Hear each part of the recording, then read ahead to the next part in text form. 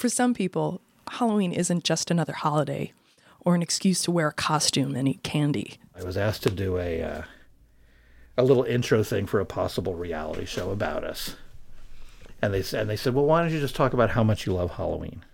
So I came out of the coffin door and introduced myself, and I love Halloween. I love Halloween more than anybody I know. How do you judge such a thing? I said, well, here's how you judge it. I've lost 2 marriages and 3 houses so far for Halloween, and I just keep going. This is Ricky Dick. He started out as a costume maker. In his 20s, he owned a costume shop on the Jersey Shore, performing as a clown and as a magician. Then, about 25 years ago, he and his then-wife decorated their porch into a kind of mini haunted house for Halloween, mostly to entertain neighborhood kids. It was supposed to be a one-off stunt, but the kids loved it. It was pirate-themed. They hung old, burned sheets all over the house to look like sails, installed a plank out of a second-story door, and filled a treasure chest with gold chocolate coins. The next Halloween, Dick and his wife wore elaborate vampire ball gowns, reusing costumes they'd made for a science fiction convention. They overheard a kid tell his father, "I really like this castle," and began calling their attraction Castle Blood.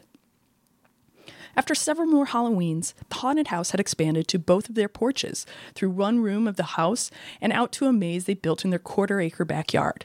400 to 500 kids a night were lining up, and Dick and his wife realized this could be a new career. It's just like a bad sitcom. It just got totally out of hand and went crazy on us. And the haunted house outgrew their actual house, and in 2012, it moved to an office park. By then, it had become Dick's full-time job. Today, Castle Blood operates out of a former funeral parlor in Monessen, Pennsylvania, about 30 miles south of Pittsburgh. It looks like the Addams Family house, decorated with spooky portraits and assorted accessories, some of them, like a kneeler, an original artifact from the funeral parlor days. For Dick, running a haunted house is something nostalgic, something sentimental. You know, for Halloween to work, it has to be magical. I grew up in a charmed time. I grew up in that neighborhood that's in the first Halloween movie. You know, my neighborhood looked like the Wonder Years. It looked like E.T.'s trick-or-treating neighborhood. That's where I grew up. It was all ranch houses built on an old farm, and the farmhouse was still in the middle, and the little old lady would bring you up on the porch and give you cider and donuts like in Hocus Pocus. That was real. And then I just got spoiled by it, and that's what I've tried to do here for everybody. In the Pittsburgh region, Dick is far from alone in his love for this nostalgia-infused vision of Halloween, where most haunted houses were run by fire departments or organizations like the Elks and the Jaycees. Now, Western Pennsylvania is a haunted house mecca. While most major cities can support multiple commercially run haunted houses like Castle Blood simply based on their large populations, there are about 40 haunted attractions within 40 miles of Pittsburgh. The haunts, as their purveyors call them, can draw nightly crowds of thousands. They run the gamut from Hollywood-style high-budget horror to shoestring upstarts that hark back to the industry's charity roots. Most haunts operate fewer than 30 days a year, a precarious financial position that relies on drawing consistent crowds for their businesses to succeed. In a way, it makes perfect sense for Pittsburgh to have a thriving Halloween culture. The region's history has become well known, in part thanks to the 2016 presidential election, which often pointed towards the archetypal story of industrial decay. I'm looking at your numbers. I mean, Pittsburgh, you got wiped out, folks. I hate to say it. You got wiped out. Your manufacturing's way down. Your steel is way down. I look at Pittsburgh, and, maybe I'm a little old-fashioned, but I love steel, okay? I love steel. From the late 70s to early 80s, when the steel industry collapsed, the region's economy did too, and the area was left with a surplus of abandoned buildings, low rent, and a general feeling of being, haunted. The haunts have leveraged this decline into what is now a $300 to $500 million haunted attractions industry, which attracts out-of-towners and infuses local economies with cash.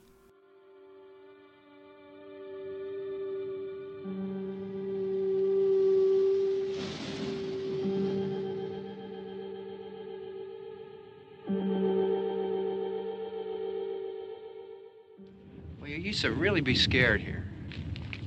Johnny. You're still afraid. Stop it now, I mean it. They're coming to get you, Barbara. Stop it. But even before the steel industries collapsed, the region was a hotbed for horror. George Romero's genre-defining film, Night of the Living Dead, was filmed in rural Evans City, Pennsylvania, 30 miles north of Pittsburgh, in 1968. The major creative forces really are Pittsburgh-based Pittsburgh people.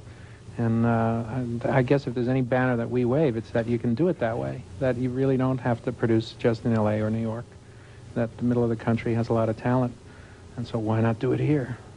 Shot in black and white and featuring lumbering undead swarming an old farmhouse, the film is largely credited with popularizing the modern conception of zombies. For Scott Simmons, co-owner and creative director of an elaborate haunt called Scarehouse, Romero's career is more than just a way to think about styling his haunt. It's emblematic of the kind of homespun horror he's dedicated his life to.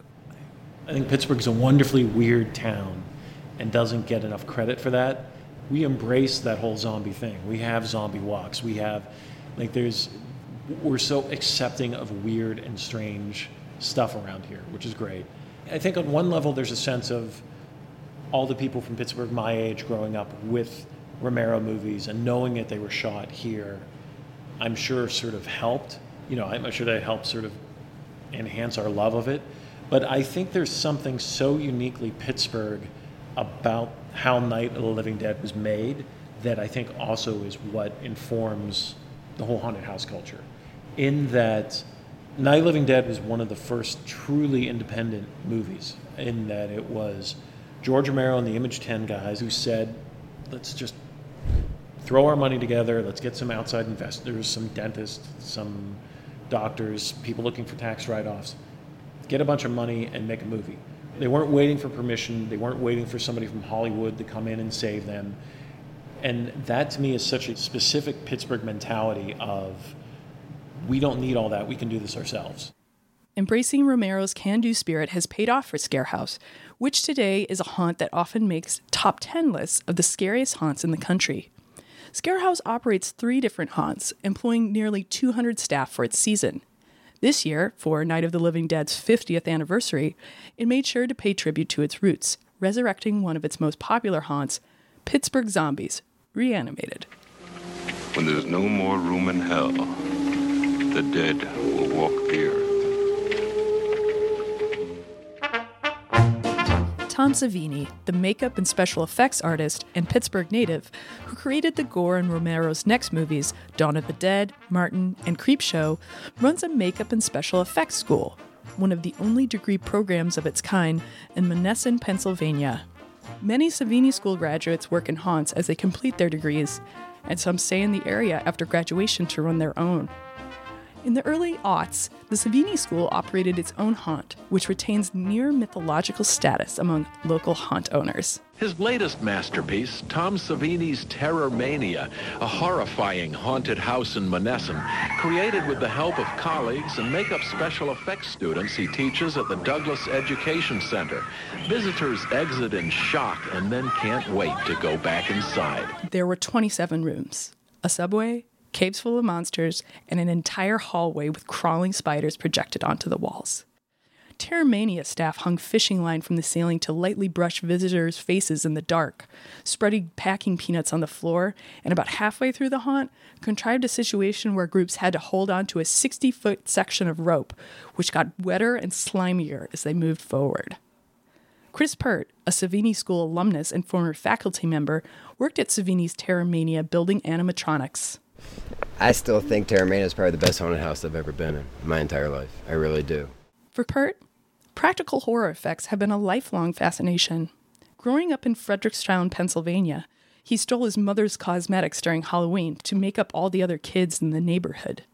At 13, Pert created his first haunt in the woods, hanging white sheets, dousing them with Caro corn syrup blood, and setting up monsters he'd collected. When so many people came that parked cars started blocking roads, the fire department arrived to shut him down. He vowed to own his own haunt one day.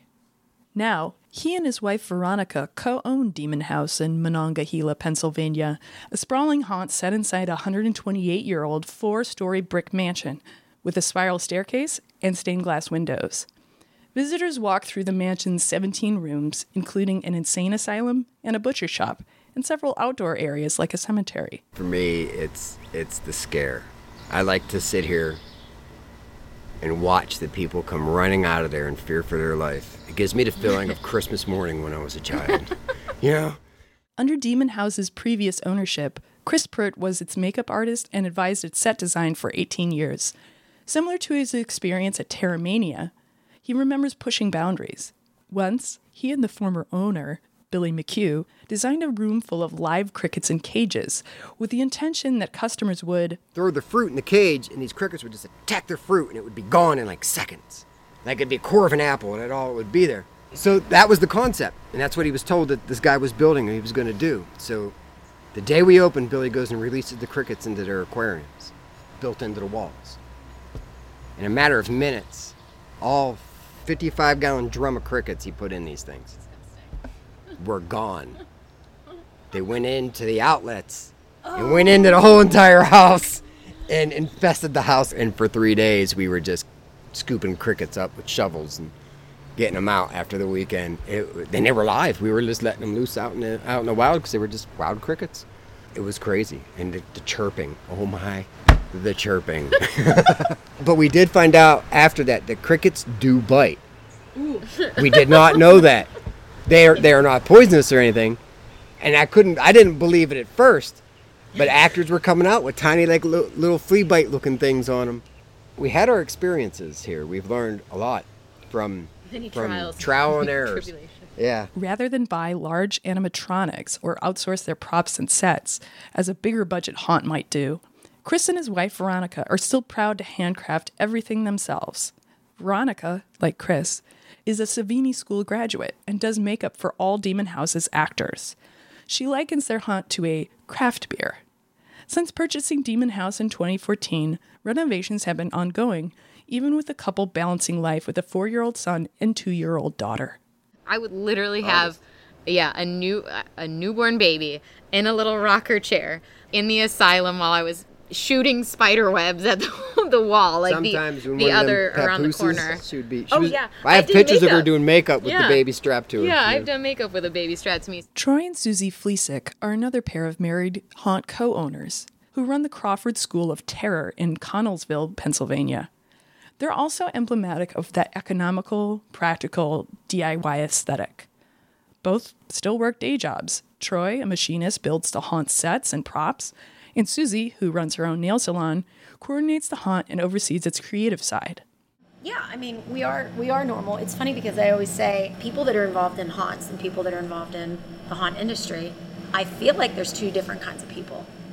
First type is like, they're diehards. They love it for the love of it. Then you've got the entrepreneurial type. Those are the haunt owners. That's us. The Crawford School uses mostly teenage actors to spook visitors as they move through a former elementary school built in 1916. The scares rely heavily on setting and atmosphere. There are scenes in the psychotic principal's office, school bathroom, and the cafeteria where evil lunch ladies serve plates of blood and guts. When praised for their minimalism, the Fleesicks say there's a good reason for it. That's a result of not having a whole lot of money. I can tell you that. That's our secret. Our secret is we don't have any investors. It's him and I, and it's our extra money and money that we might have left over from one season that goes into the next season, and that's how we do it. Though the industry is moving towards larger, more spectacular experiences, Pittsburgh area haunts like the Crawford School resist the trend, staying true to their charity roots. Even Scott Simmons, running Scare House as a Hollywood-level attraction, remains nostalgic for its humbler beginnings. I remember a moment several years ago where it was basically a kind of retreat. I was because again, I'm in contact with other haunted house owners all around the country, and all of us basically had a kind of retreat. We all met in this hotel in the middle of the country, and we were together, and we'd been together for like 8 hours. Like a bunch of haunted house people all together for 8 hours. And I realized we spent the whole day talking, brainstorming, doing all this stuff. Not once did we talk about anything fun. It was sponsorship programs and credit card processing and safety code violation, all this stuff. I'm like, when are we going to talk about the fun stuff? And I thought, I guess this is a business now. And it always treated it like a business. But that for me was the moment when like, oh, I guess it's going to be up to me to sort of find the fun in it, because as an industry, you know, that's when your hobby becomes an industry, that stuff's really important. Simmons shares the business trajectory of his peers, starting out as a teenager volunteering at a haunt at the YMCA in Baldwin, Pennsylvania, and hopping between cheesy 80s charity haunts in the Pittsburgh suburbs for Halloween. If I could figure out a way to do an 80s style haunted house and have people get it, I would do it in a heartbeat. And, you know, some of our design meetings, we have actually thrown out, like, what if it started this way and then we thought it's too abstract.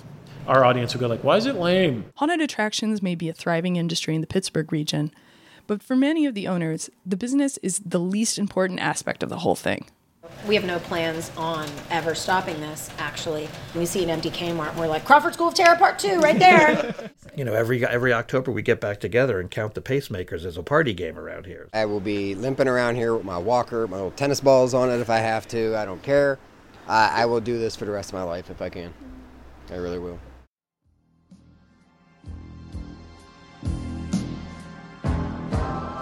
You've been listening to the Harper's Magazine podcast. This episode was produced by Rachel Wilkinson, Tyler McAndrew, Violet Luca, and Matthew Sherrill. Special thanks to the University of Pittsburgh and Cement City Productions.